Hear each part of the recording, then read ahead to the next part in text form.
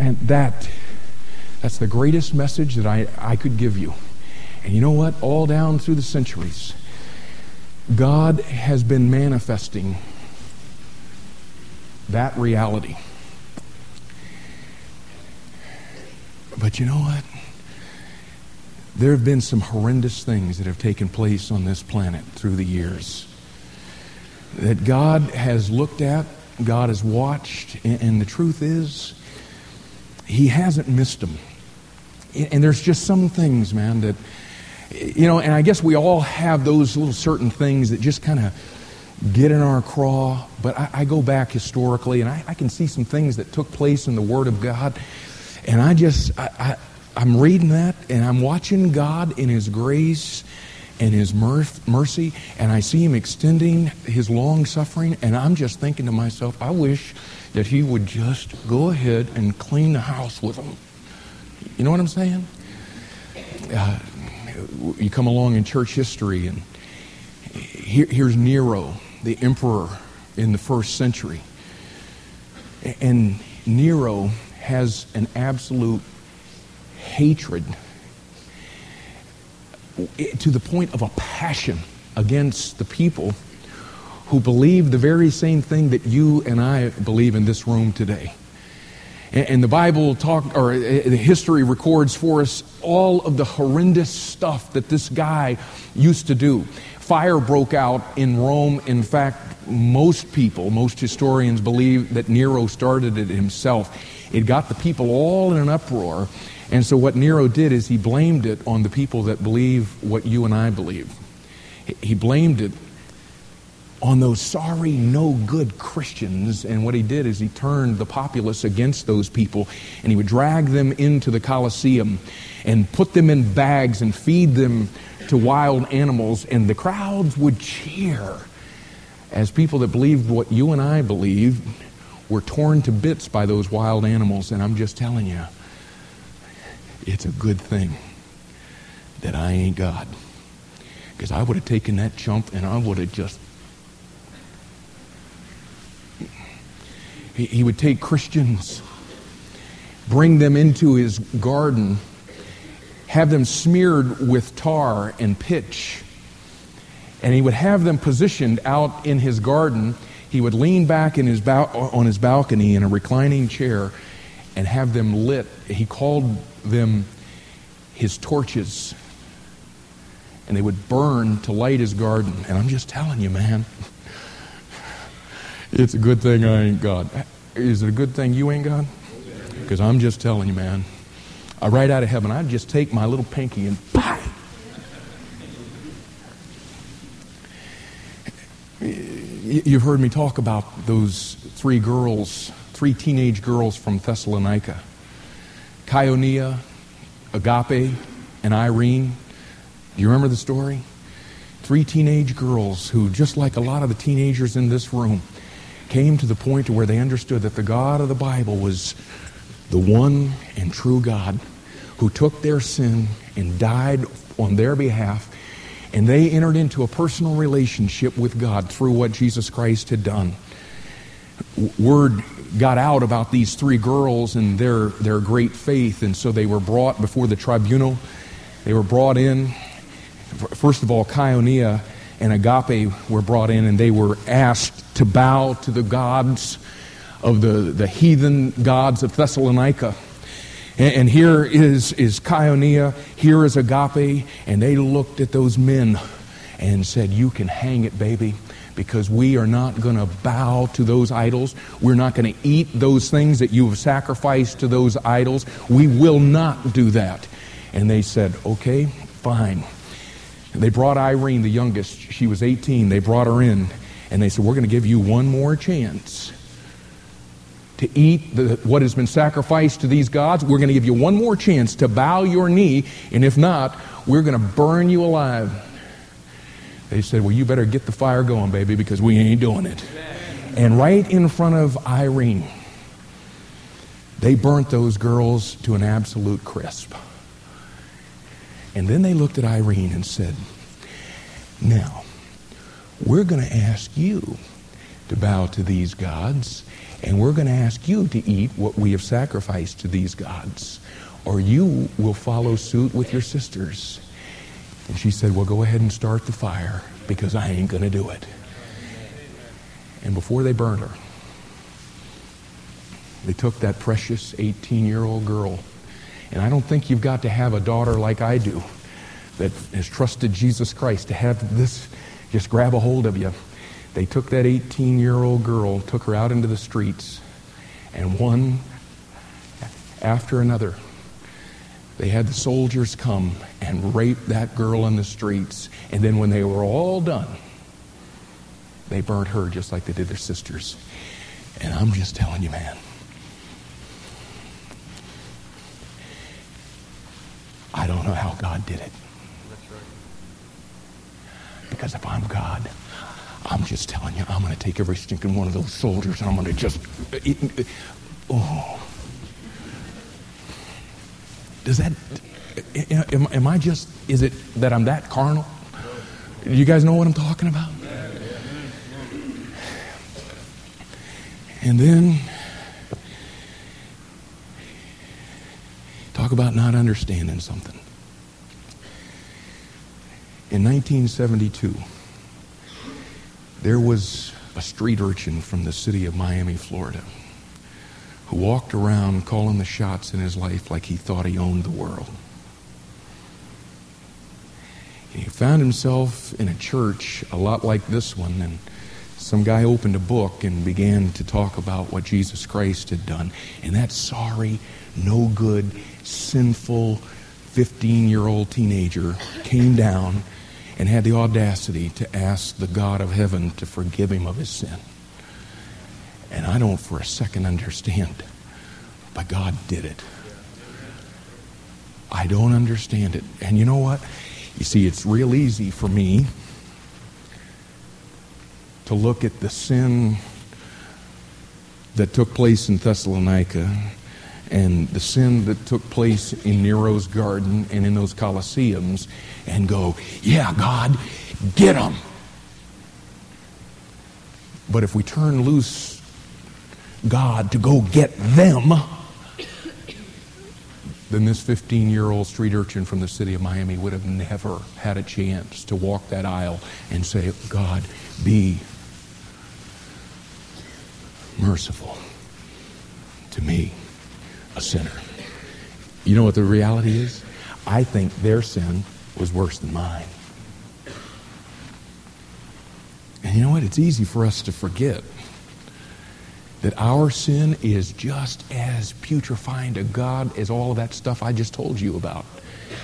You know, one of the things that just kind of messes my mind up is God gives Adam this command: don't eat of this tree, and the day that you do, you'll die. He eats of the tree, and you remember what happened? God comes down into the garden, and he pulls together Eve and Adam and the serpent, and he says, okay, now, here's what's going to happen because of what y'all did.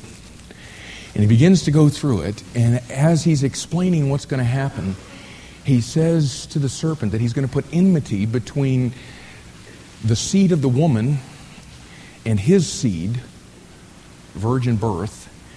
And he says in that whole process, what's going to take place is you will bruise his heel. That's the crucifixion. And he says in that whole process, the one that is bruised in his heel is going to bruise your sorry, no good, lousy head. What was brought forth through the resurrection will actually have fulfillment at the second coming of Christ. Now listen. In the garden, because of one man's sin, God had already said, you're going to bruise his heel. That's the crucifixion. You understand that? So now listen. If nobody else had ever sinned, What we could do is we could go into the book of John, chapter 18 and 19, and we could begin to watch and see all of the things that unfolded in the crucifixion. And you know why he is beaten beyond human recognition? Do you know why they put that crown of thorns on his head? Do you know why they pounded those nails into his hands, into his feet, and lifted him up on that cross? Do you know why all that was happening? It was because a guy in a garden ate the wrong piece of stinking fruit.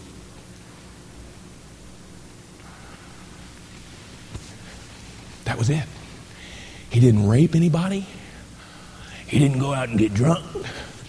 He didn't murder anybody. The whole crucifixion, the whole bloody mess was all a result of one guy who in one day ate the wrong piece of fruit. And listen, all of God's wrath being poured out on his son. You know why? Because of that simple little sin. And you see, when we come along and we think that our sin really isn't all that bad because we haven't burnt Christians at the stake and we haven't raped anybody and we haven't done this and I haven't done that. You know what, y'all? We've lost sight of the holiness of God because every disobedience is to God as horrendous as all of the stuff that I've explained this morning. And while God is this God, and praise his name that he is merciful and gracious and long-suffering. While God has been exercising that love and his grace and compassion for the last 6,000 years, and that's basically the time period that we're dealing with, even though he has been manifesting his love and grace like that, he's warned that there will be a day of judgment against sin. You know, we look at all of that stuff and we go, how could God not deal with that? And all along God says, I'm a God of mercy, I'm a God of grace, I'm a God of love and compassion, and I'm tender-hearted and long-suffering. But there is coming a day. In fact, in the same verse that we were just looking at just a couple of seconds ago, it goes on in verse 7 and it says this, and that will by no means clear the guilty. And folks, that's all of us. The word clear is also translated in other places in the Scripture. It's translated free. It's translated acquit. God says, listen, I'm a God of love and compassion and mercy, long-suffering. However, I am also a God of judgment, and I will not clear the guilty. In Romans chapter 1 and verse 18, it says, for the wrath of God is revealed from heaven against all ungodliness and unrighteousness of men who hold the truth in unrighteousness. God says there's coming a day of judgment, and all unrighteousness, all ungodliness will be dealt with. And he comes along in Romans chapter 2 and verse 5, and he says this, but after thy hardness and impenitent heart, you know what he's saying? When you refuse to repent, and here's the deal, God is saying, I'm a God of mercy and love and compassion. Will you come? Will you come to me? Will you repent? And God says that when we are impenitent, when we refuse to repent, he says what we do is we treasure up unto ourselves wrath against the day of wrath and revelation of the righteous judgment of God. God is going to deal with sin. We just happen to be living in a time where God is dealing with us according to his mercy and his grace. And when we come to Revelation chapter 15, John reveals to us that God's wrath against sin has been filling up into 7 storage containers that God calls vials. And this is the way that this thing comes down. Yes, we can look back and for 6,000 years see that God is gracious and loving and forgiving and all of those things that he said. But now listen, what God is trying to get us to see is that there has never been a sin. There has never been one unrighteous deed that has ever been done by anybody on this planet. There has never been one unrighteous thought. There has never been one unrighteous word. There has never been one injustice in all of human history that God has ever missed. There's never been one time that He just looked at something and said, well, whatever. What God says here and what's taken place in Revelation 15:16 is this is that period of time at the end of the tribulation period when God's wrath has been filled up and God says, that's enough. That's it. Now, He's been dealing with us in mercy and grace. But while that's happening, what He's showing us here in Revelation 15 is that wrath has been filling up in these storage containers, these vials. And you know what, y'all? What I wish is I wish that God would just this morning somehow let us have a glimpse into the temple of the tabernacle of the testimony, as it's called there in verse 5 of Revelation 15, and just look at those 7 vials and see where they are. Because I'm quite certain they're real close to being filled up. Now, what we're dealing with in Revelation 16 is that time when they are filled up. It's that time at the end of the tribulation period. Now, there is more that needs to be filled up in those vials. Because in the tribulation period, let me tell you, God's wrath is going to be filling up. But, just so that you got the context, in Revelation chapter 16, it's that time when they're filled. And the way that Revelation 15 verses 5 through 7 say that it's going to happen is this. God is going to bring the 7 angels into the throne room. Again, what He calls the temple of the tabernacle of the testimony. He's going to bring them into the throne room. The 4 beasts who are at the 4 corners of the throne, God's going to point to one of them, and one acting for all. He's going to take the 7 vials, and He's going to distribute those to the 7 angels, and He's getting ready to send these guys out. Now, in chapter 16 and verse 1, what John says is, I heard a great voice out of the temple saying to the 7 angels, go your ways and pour out the vials of the wrath of God upon the earth. And of course, that great voice is none other than the Lord Jesus Christ. And that was Roman numeral 1 on our outline. The judgment commanded. The judgment commanded. God, these 7 angels have these vials where the wrath of God has been filled up. And now it's time for God's wrath to be poured out. And then we looked at number 2, the judgment commenced. The judgment commenced. And he says in verse 2, and the first went. Okay, the first angel goes and he begins to pour out these vials. And we saw the pouring of the first vial was the traumatic sores that come upon men. Verse 2 goes on, he poured out his vial upon the earth, and there fell a noisome and grievous sore upon the men which had the mark of the beast, and upon them which worshipped his image. And what we find is going to take place when God's wrath is unleashed, when God begins to pour His wrath out during the tribulation period, is all of those who have bowed their knee to worship the Antichrist, the beast, all of those people that have taken his mark, which is going to be what will happen for all of those who worship him, all of those people will receive all over their body terrible, excruciatingly painful, putrefying, terrible sores. And it's going to come on all of those who have worshipped the beast. Then the second vial, the pouring of the second vial, is the toxic seas, which is very closely related to the pouring of the third vial we've called the tainted streams. And verse 3 says, and the second angel poured out his vial upon the sea, and it became as the blood of a dead man, and every living soul died in the sea.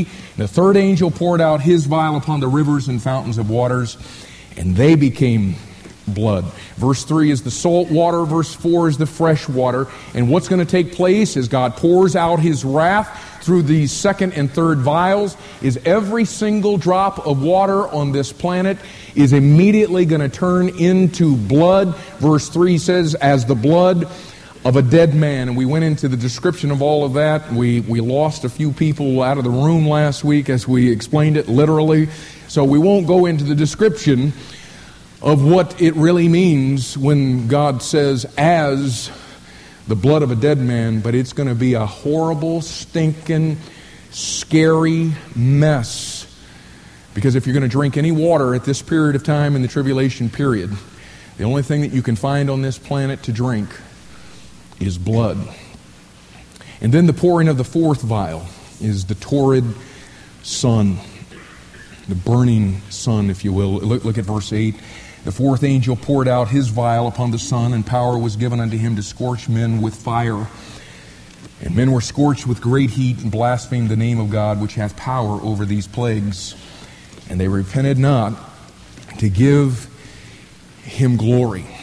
And as we ended last week, what I was trying to get you to see is that there is a very, very important principle that we need to make sure that we don't miss in what we're seeing through these vials.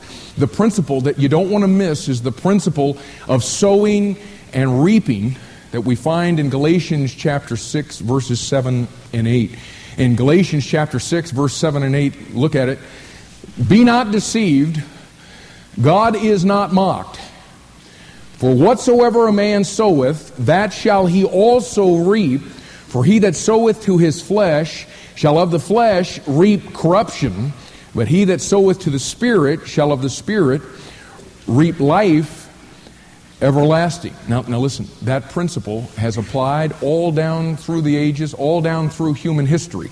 The principle of God saying, you are going to reap according to how you've been sown, or how you've sown. What we have in Revelation chapter 16, what we're actually seeing here, through the pouring of the 7 vials, is the ultimate fulfillment of this Galatians 6, 7, and 8 principle of sowing and reaping. And what God's letting us know in this chapter is that man will ultimately reap exactly what he has sown. And the way that I've been trying to state this in terminology that you and I can understand is that when in the final analysis, God is going to give every single one of us exactly what we want. As we go through all of this, and we're seeing these marks, these terrible sores all over the bodies of these people, as we see them being forced to drink blood and deal with that, as we see them scorched from the sun, do you understand? God's given them exactly what they wanted. Because you see, for these people, for us to get to where we are in Revelation chapter 16, you know what? We had to come through Revelation chapter 5, 6, 7, 8, 9, 10, 11, 12, 13, 14, and 15. And all along, you know what God's been saying? Would you just repent? Would you please come? Would you repent? Would you repent? The door is open. Would you come? Would you come? And you see in the book of 2 Thessalonians, chapter 2, verses 8 through 12, you know what it says? Now listen real carefully, because some of you folks in this room, you need to understand in this principle of sowing and reaping, you will reap what you sow. It's a settled fact. It's the principle you don't want to miss in all of this. You see, what it says in 2 Thessalonians chapter 2, verses 8 through 12, is that the Antichrist is going to come on the scene, just like we're talking about here, the beast. And he's got to lie that he's the Christ, and in order to buy or sell anything, you have to take his mark, okay? And now listen. God says that for the people who had the opportunity to hear the truth of the Word of God, I mean, that is, they sat in a service like this one, where somebody was talking about the God of the Bible, explaining that the God of the Bible is holy and we're not, and the only way that you can come to Him is through the offering of His Son, through His death, burial, and resurrection. The Bible says that for those who have had the opportunity to have heard the truth, but because they have pleasure in unrighteousness, say, I don't want the truth. Now, if you don't want the truth, what do you want? You want to lie, and you lie to yourself. And you know what God says in the tribulation period? If you want to lie, okay. You see, that's what you sowed. I want to lie. I don't want to deal with facts. I don't want to deal with truth. I want to lie to myself, and I want to keep going in my own sinful ways, in my own pleasure that I'm having in my sin. And God says, listen, if that's what you sow, you will reap that in the tribulation period. And what God says is that He will send strong delusion to you so that you will believe the lie of the Antichrist, and you will bow down and you'll worship Him and you'll take His mark. And God is saying, if you want to lie, if that's what you are going to sow, just be prepared, because that's what you're going to reap. What we're seeing here is those that receive that mark, those are the ones who get marked with that terrible sore. God says, okay, you want a mark? Fine, I'll give you a mark. Those are the ones that receive that terrible, terrible sore. The ones that bow to the Antichrist and worship him, according to Revelation chapter 6, verses 9 and 10, those are the ones that the Antichrist will use to track down all of the people who are refusing the mark. They search for them for their blood, it says in Revelation 6, 9. And God says, you want blood? Fine. When my wrath is poured out, that's exactly what you'll get. You'll get blood, and you'll get your fill of it. In Revelation 13, the way that the false prophet got the people to bow down, you know how he got them to do it? He gave them this incredible sign where he calls down fire out of heaven. God says, oh, you're looking for a sign? You want fire out of heaven? You want to sow that? Oh, okay. That's exactly what you'll reap during the tribulation period. That sun is going to come down. And now listen, we can come through all of that, and we can miss this.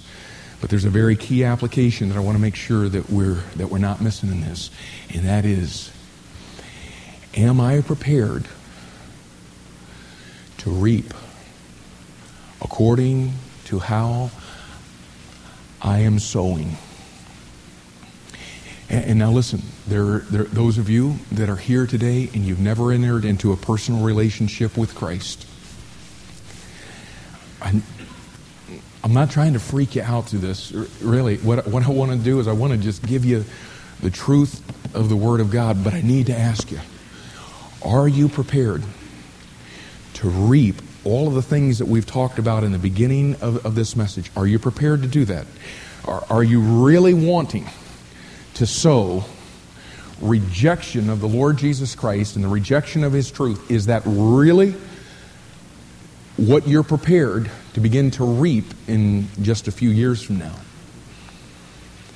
And I want to ask you to be thinking long and hard about that, because as we talked about earlier, He's a God of mercy that is inviting you to come to Him today.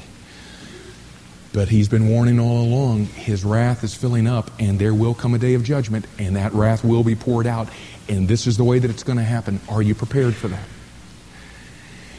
But you know what? There's a lot of us that do name the name of the Lord Jesus Christ in this room this morning that have almost forgotten that the principle of sowing and reaping is a principle that just goes across the board. And I just want to ask you, are you prepared to reap what you're presently sowing in your life right now? Are you really prepared for that? And I mean, we can just begin to just go through the gamut of life, and let's just do it for a sec. You want to? Let's don't miss the principle. You know what? Some of us are doing such a diligent job of teaching our children. And we're teaching our children principles about authority. And we're telling them this is what the Bible says about authority, and this is the way yours respond to my authority. And you know what we really think in our minds? That we are going to reap according to how we have taught. That is not the principle. We're going to reap according to what we have sown. And you can tell your kids till you are absolutely blue in the face all the principles of authority that you want to tell them. And yet, if with the authorities that God has placed in your life, you're doing something different, let me just tell you, teach them all you want. You're going to reap in your kids what you're sowing in your life. And you know what? For some of you, that is the most blessed truth that you've heard all morning. Because, man, in the authorities in your life, man, that's a no-brainer. Let's just, man, no problem. And you know what? I believe you'll reap that with your kids.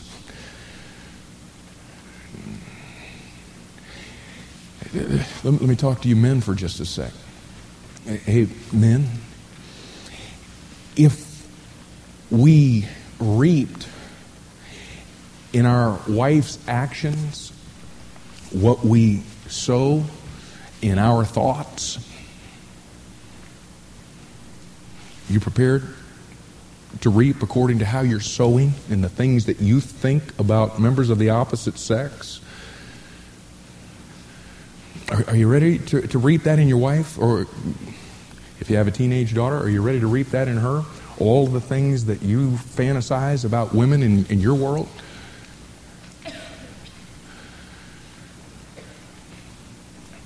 We could do it in terms of finances. You know what? Some of you, man, you want to be in charge of your finances. And yeah, I know the Bible talks about, the way that we're upon the first day of the week, lay by and store. And we don't talk a lot about this, to be quite honest with you. If you're a guest with us, you happen to come in about one of those times, about once every 5 years, where we do talk about what God tells us. We don't hit the tithing word a whole bunch, but tithing is most definitely a biblical principle. It's a jumping in place as far as our stewardship is concerned. And you know what? Some of us are what we're sowing is, God, I just want to be in charge of mine. I don't want you messing with my money. Are you prepared to reap that? Are you really prepared to just, it's yours, and you're going to call the shots with that thing? Did you receive your giving record from 2000 this week? If you didn't, it's probably going to come on Monday. You know what? It'd be a great opportunity for you just to look at your giving record in 2000 and just say, okay, now let's just say that God was going to base my income in the year 2001 based on what, if this represented a tenth. Okay? So just take your giving record and multiply that times 10, and let's say that's what you reaped in 2001. Are you prepared to do that? You know what? The cool thing for some of you is, man, you would get the biggest raise you ever got in your life, man. It would be incredible. It would be a wonderful thing. Hey, the principle of sowing and reaping isn't just a bad thing. It's also a good thing. But let me just ask, are you prepared financially? If God just took you up on it and said, okay, if that's a tenth, if that's what you want to be a tenth, we can arrange that. Are you prepared for that? Okay, now, man, let the Spirit of God apply this wherever He needs to apply this in your life. I'm asking you, is there anything that you're sowing right now in your life that if God just said, okay, there you go, if that's what you want, here it comes, are you prepared to deal with reaping what you're sowing? And now listen, if not, let's let the seriousness of this chapter bring us to a point to where we come to a service like this, and while all of us that know the Lord are saying, oh yes, I hope there's some people here that are going to listen to this and will so understand the principle of sowing and reaping that what they're going to do is they're going to call upon the name of the Lord Jesus Christ today. Oh my goodness, I hope they're hearing that. And the guy that's running his gums up here is saying, and I just hope that all of us that are saying that are also looking at our life saying, am I really prepared to reap what I'm sowing? And so, is there something that in your life today you need to nail down and say, oh God, this has no place in the life of somebody that names your name. I have been sowing disobedience in this area, and today I repent, I turn from that, I confess that as sin. And you know what is real cool? God's gracious and merciful and long-suffering. And He says, if you'll confess your sin, I'm faithful and just to forgive you and to cleanse you from all unrighteousness. But please, don't just sit here today and just let the principle of sowing and reaping pass you by without you making application in your own life. Okay, so that's the judgment commanded, the judgment commenced, and now let's look at the judgment completed.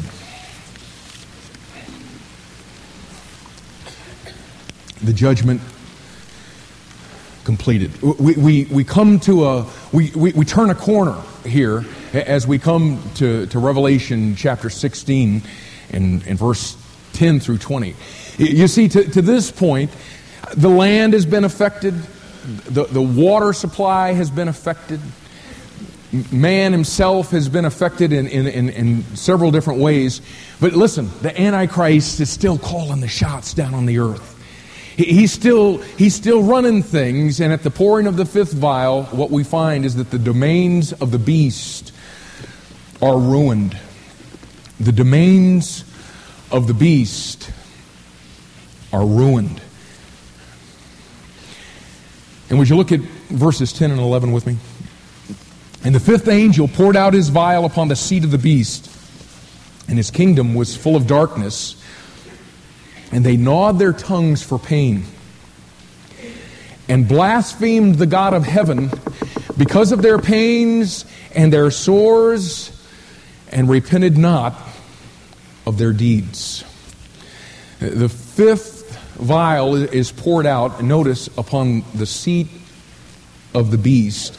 And this is done by the fifth angel, it says in verse 1. Now, I want you to just think with me about what we have learned in our study of Revelation and over the last several years. We know that at the four corners of the throne, there are four beasts, right? Do you remember when we were in Revelation chapter 4 and we saw them for the first time? What we did is we went back into the book of Ezekiel and we began to see that the four beasts were actually four cherubim. You remember that?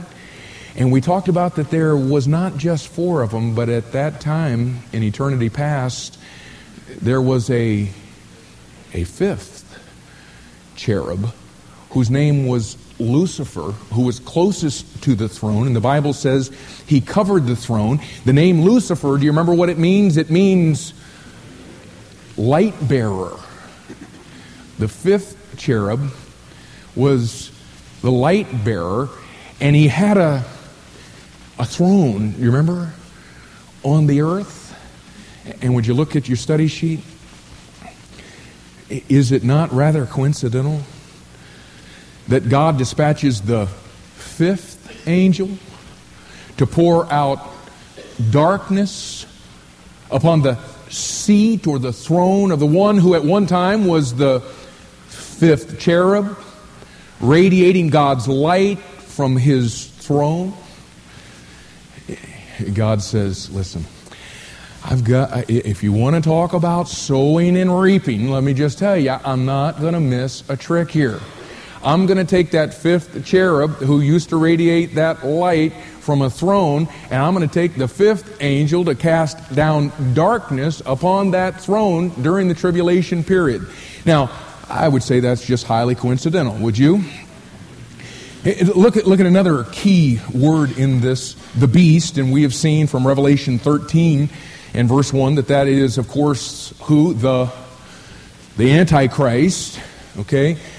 This is the one, just to get it in perspective, the one in eternity past who said, I will exalt my, throne. I will be like the Most High. He's always wanted a throne. He's always wanted to rule and reign on the earth. This is this Antichrist. And notice another key phrase, the seat. The darkness, what it says in verse 10, and the fifth angel poured out his vial upon the seat of the beast. The seat is the place of authority. This seat is referred to in Revelation chapter 2 and verse 13 as Satan's seat. And you're just going to have to hold on for just a little while. We're real close to getting into Revelation chapter 17 when we find out what it is that one world religion that the Antichrist is going to be using during the tribulation period. But just to give you a little hint, it is based at the city of Seven Hills. And that's right there in Revelation chapter 17. Basically, what we're going to find is that the seat of the beast is the papal chair. That is going to be the place where he rules and reigns over the earth during the tribulation period. It is rather interesting, I think, that the word ex cathedra, when the Pope speaks ex cathedra, when he is speaking infallibly, do you know what ex cathedra means? Literally, it means out of the chair. And God says, the Antichrist is going to come. He's going to use a false system of religion, and he's going to have authority over the world. And at the pouring out of the fifth vial, that fifth angel is going to come and put darkness right there and a direct hit at the seat of authority.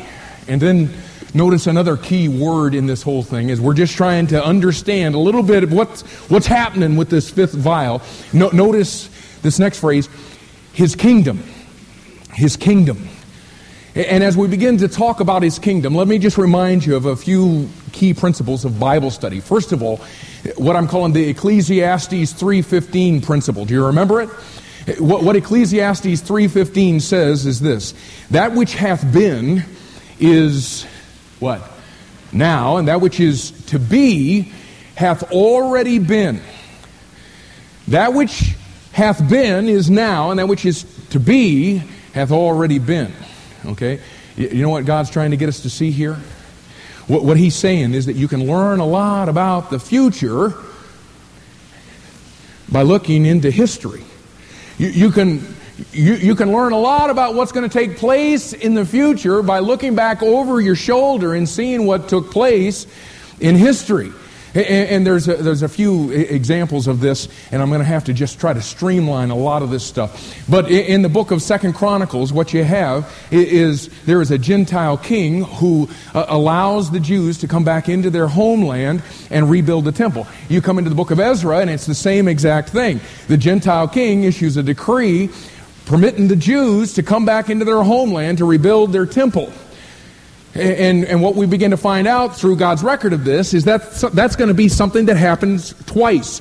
We know that with the Balfour Declaration, what took place is a Gentile king of England permitted the Jews in the last century, the 20th century, to come back into their homeland to begin the process of rebuilding their temple. The historical aspect of this thing in the book of Ezra, what it says in Ezra chapter 2 and verse 13 is that among those that returned back in Ezra's day, it says the children of Adonikam, 666.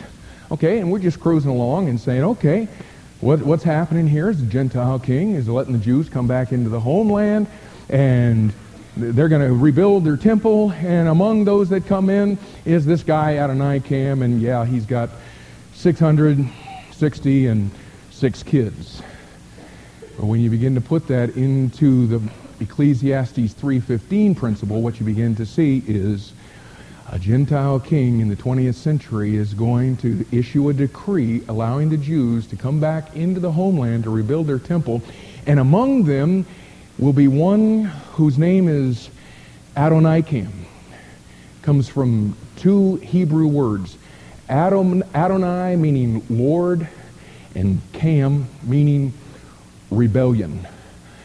Among those that are going to be coming back as the Jews are rebuilding this temple is a Lord of rebellion. And, oh, listen, you'll be able to recognize him because his number is 666. God says, now listen, if you want to learn something about the future, look back over your shoulder what took place in history. It'll teach you a lot. But there's something else we need to factor in as we're looking at this thing of his kingdom, and that is the law of first mention. The law of first mention. And some of you are very familiar with this. Just as a reminder, and maybe for some of you folks that are newer to the Bible, just so that you can understand, that one of the key principles that we learn from the Bible is that the first time a key word or concept is mentioned in the Bible, God uses it to teach you something significant about his usage in the rest of the Bible. Okay? And maybe just a quick illustration or two. For example, the first time that the word love is found in the Bible. Now, if you're going to try to use this principle, do remember that there's various forms of each word. Love, lovest, loved, loves, all that kind of a deal. So just make sure you remember that. But the first time that you find love in any shape or form is in Genesis 2:2. Genesis 22:2. It's a great way to remember it. 2:2. Okay? And it talks about, look at it. And he said, "Take now thy son, thine only son Isaac, whom thou lovest, and get thee into the land of Moriah, and offer him there for a burnt offering upon one of the mountains which I will tell thee of." And you know what you find out the first time that the word love is mentioned in the Bible? The first time the word love is mentioned in the Bible, it's used in the context of a loving father who is offering his only begotten son as a sacrifice. And if you check out Genesis chapter 22, what you find is that the son is as good as dead to the father, but he receives him back after 3 days. And you know what?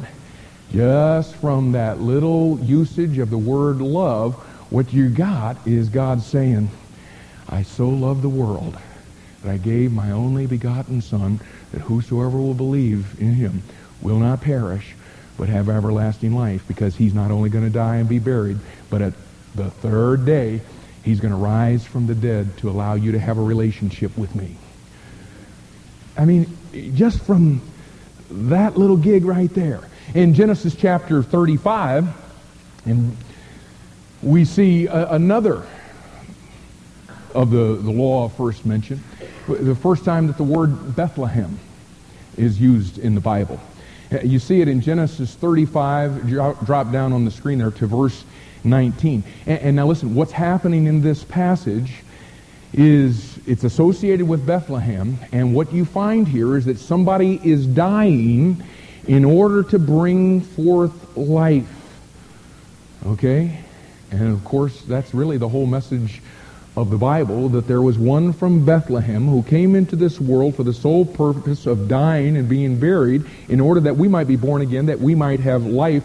And you'll notice in verse 17 that it's Rachel here who comes into the city of Bethlehem, and she's experiencing hard travail and hard labor.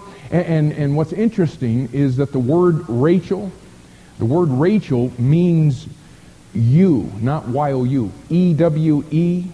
Do you know what a ewe is? A ewe is a female sheep. Okay? And what is it that a female sheep delivers when she gives birth? A what? A lamb. And is it starting to come together for you? A woman in Bethlehem giving birth to a lamb. And look at verse 18. You'll notice that the midwife makes a prophecy. And notice the wording, "Fear not, thou shalt have this son."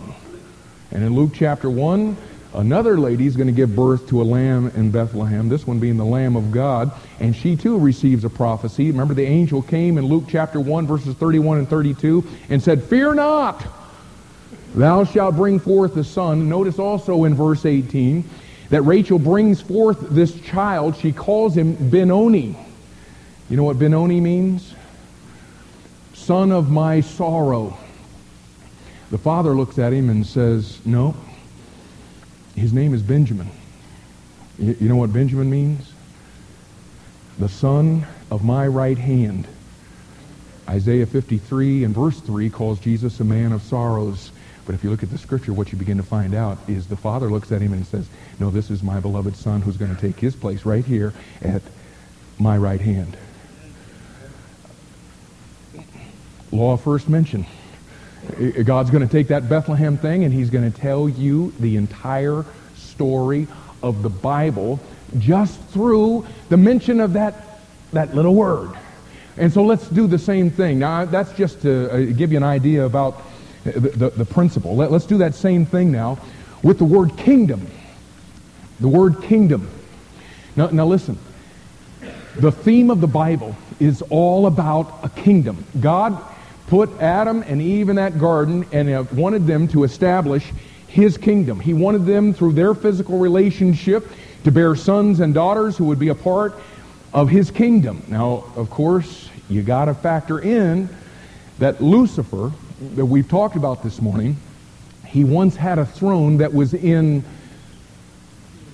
Eden, the garden of God, the Bible says in Ezekiel chapter 28.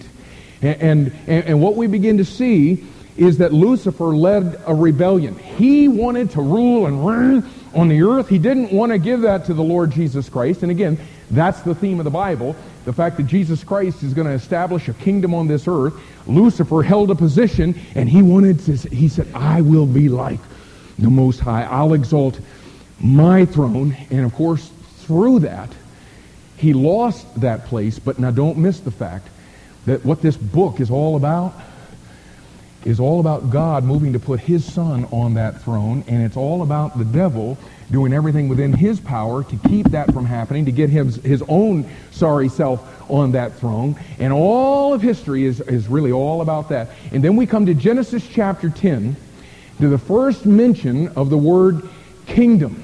And it's all about this guy by the name of Nimrod, who desires to be the king in this kingdom. And the name Nimrod happens to mean rebellion. Okay, so you've got a king whose name means rebellion, and what the scripture says is that he is hunting something. As you compare scripture with scripture, what you find out is he is hunting men to be a part of a world empire that is against God, and the result of that thing is God is going to come down and judge that kingdom in Genesis chapter 11. Now listen. Do you know what we're doing in the book of Revelation? We're finding out about a king of rebellion who has been trying to get a world empire and dominate the world. And what we find out is once he does that, God is going to come down and he's going to judge the sin that's taking place there. You know what? It's the Ecclesiastes 3:15 principle. If you want to know what's going to take place in the future, just look back over your shoulder, because God says it's already been painted out for you at least once. On this case, it's been painted down many times. But the kingdom is all about the Lord Jesus Christ establishing that, and Satan doing everything that he can to stop it. And God says this fifth angel is going to come and pour out darkness upon this kingdom. Darkness. And there's been several times as we work our way through the scripture when the lights went out on this earth. I'm not going to have the time to do with this what I wanted to do, but now just follow with me quickly. And the first time that the lights went out was at Lucifer's rebellion. Now, we've talked a lot about that this morning. The fact that he had the throne. He was the light bearer. And he was the anointed cherub that radiated the glory of God. He led sons of God to worship God and to love God and to praise God. And you see, the Bible opens in Genesis chapter 1 and says, in the beginning, God created the heaven and the earth. And on that earth, from Ezekiel 28, what we find out is that was when Lucifer ruled and reigned. But then in his rebellion, he lifts up his ugly head. And then we come along to 2 Peter chapter 3 and verse 6. And listen to what the verse says. 2 Peter chapter 3 and verse 6. Whereby the world that then was, that's that original earth where Lucifer ruled and reigned as the light bearer, whereby the world that then was, being overflowed with water, perished. And we come to Genesis chapter 1 and verse 2, and what it says is that darkness was upon the face of the earth. And so what we begin to learn is that darkness has already come upon this earth once through Lucifer's rebellion. And God is saying, remember that Ecclesiastes 3:15 principle. That which is to be hath already been. He put the lights out at Lucifer's rebellion, and darkness was upon the face of the earth. We see another time when God put the lights out. It was in the Exodus chapter 10, verses 21 to 22. And the Lord said unto Moses, stretch out thine hand toward heaven, that there may be darkness over the land of Egypt, even darkness which may be felt. And Moses stretched forth his hand toward heaven, and there was a thick darkness in all the land of Egypt, count them, 3 days. And what we find out is darkness has already come upon the world. Egypt, a picture of the world. Darkness has already come. And notice how God describes this darkness, the same darkness that's going to come during that tribulation period at the pouring of the fifth vial. Darkness which can be felt. Incredible darkness. Another time the lights went out was at the crucifixion. Do you remember in John chapter 9 and verse 5, do you remember what Jesus said? He said, as long as I am in the world, I'm the light of the world. And you come along in Mark chapter 15 and verse 33, when Jesus died on the cross, it says, and when the 6th hour was come, there was darkness over the whole land until the 9th hour. For 3 solid hours there was darkness on this planet because we crucified the light of the world. And there's coming another time when darkness is going to come upon this planet. And it's going to be where we are right here, the pouring of the fifth vial. The pouring of the fifth vial. This is something that has been prophesied all through the Scripture. I don't even have time this morning to go through all of these. You can see it in Amos chapter 5 and verse 18. And God says, woe unto you that desire the day of the Lord. To what end is it for you? The day of the Lord is darkness and not light. That same principle is repeated in Nahum chapter 1 verses 6 and 8. It's also repeated in Zephaniah chapter 1 verse 15. It's prophesied in Mark chapter 13 and verse 24.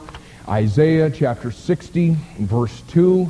And what God says here in Revelation chapter 6 verses 10 and 11 is that fifth angel will pour out his vial upon the seat of the beast. And what is going to happen is the kingdom of the world over which the Antichrist has ruled is going to be cast in utter darkness, a darkness which can be felt. And I want you to listen to the description that God gives of what's going to take place. And it says, and they, who? All of the people who make up that kingdom, the kingdom of the Antichrist. And they gnawed their tongues for pain. You know what's happened to them? People they've been burnt by the sun on those excruciating sores. Their mouth has been parched because they don't have anything but blood to drink. And now this utter darkness comes. You know what? You know what's happening? It is literally hell on earth. And people gnaw their tongue for pain. They're going nuts. And what is so absolutely incredible to me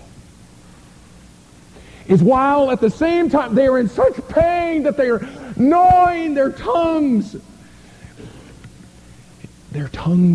still move, though.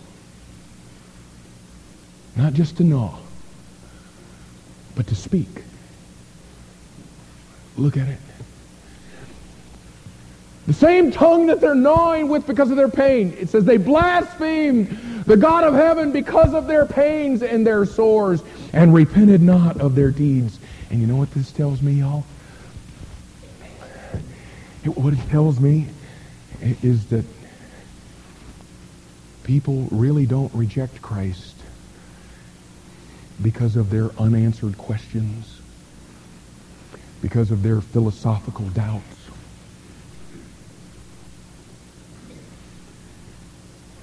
They reject Christ because they don't want him. They don't want somebody else messing up their little kingdom.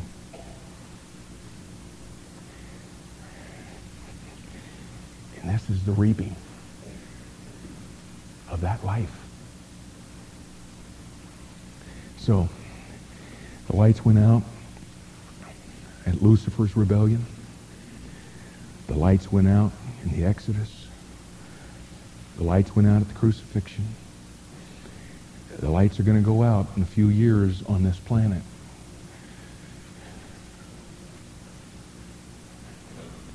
But here's the one that really, at least for today, freaks me out more than what's going to take place at the pouring of the fifth vial. Would you listen real quick? The lights, for some people that are in this room, are getting ready to go out. That's what's scary. In the book of Romans, chapter 1, would you listen to verse 21? It says, because that when they knew God, they glorified him not as God, neither were thankful,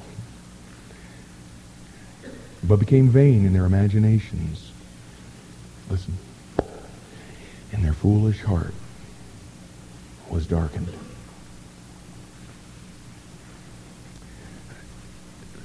For you to be on this planet, when that fifth vial is poured out and darkness comes upon the earth, listen, it'll be because darkness has already invaded your life. Because you know what God's allowing you the privilege of doing it today? Through his word, he's revealed to you who he is. And you have that assurance in your heart right now with what's going on. You know, some of you know what I'm talking about right now. And what it says, when they knew God, they glorified him not as God. They wouldn't do what he said. What he says is repent. Begin to use your life to glorify him rather than yourself. Neither were thankful. I don't really give a flip that God died and was buried and rose again. And God says, fine, but do understand that when I give you my light and you don't respond to that light,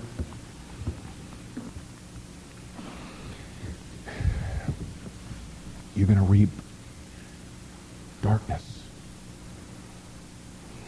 Darkness that'll pervade in some of your lives as you leave here and begin to go through the rest of your life. And you'll reap it at another time at the pouring of the fifth vial, when darkness covers the earth.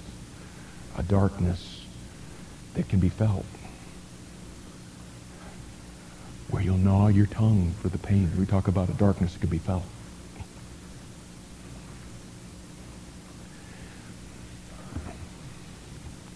But oh my goodness, please understand that the merciful God of heaven is saying, I want to be a God of love to you and receive you into myself. And I've died and was buried and rose again the third day so that you could. But to understand, you can receive that today, or you can be the recipient of his wrath on another day. But it will be one or the other. You'll either receive the Lord Jesus Christ, who had the wrath of God poured out on him in judgment against sin, or that that wrath will be poured out on you in the tribulation period and then on into everlasting destruction. Let's bow our heads.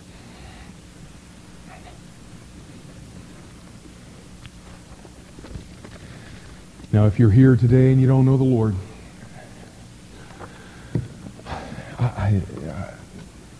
all I can do now is just ask you to consider what you've heard and glorify God. Respond in obedience to Him. Our pastors are going to be up on either side of the front of this room as we're about to be dismissed. And we're inviting you to come today to receive the Lord Jesus Christ. You know what? Maybe you say, oh, I'm not ready for that.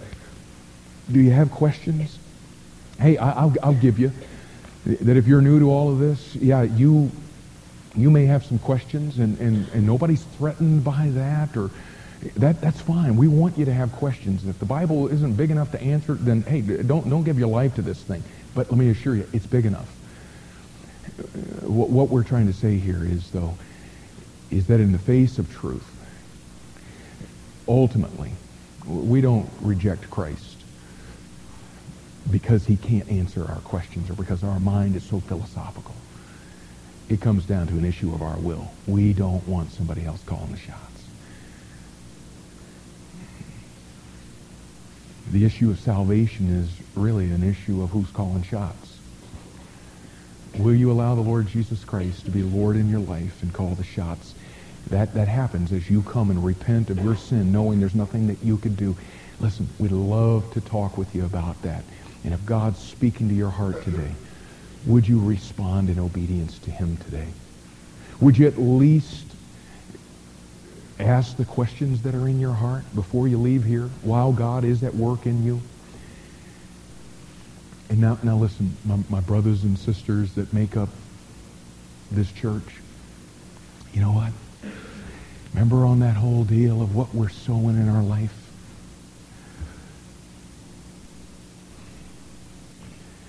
You know what? I couldn't help but wonder as I was preparing this week. You know how it says about us Laodiceans, those believers in the last days? We've had our eyes open. We've been enlightened to the truth of God, and yet what it says about the Laodiceans is that we're blind. And I just couldn't help but wonder if that's because we take the light of God and we snuff it out by our lack of obedience, which causes us to live in darkness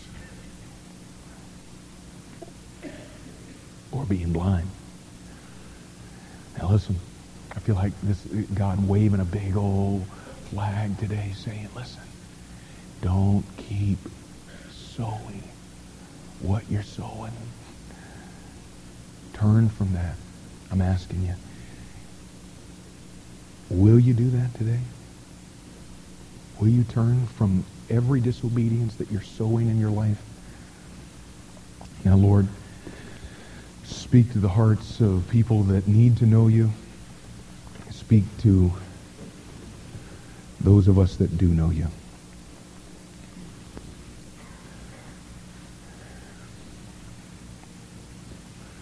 But may we all leave here changed people today. We ask in Jesus' name. Amen.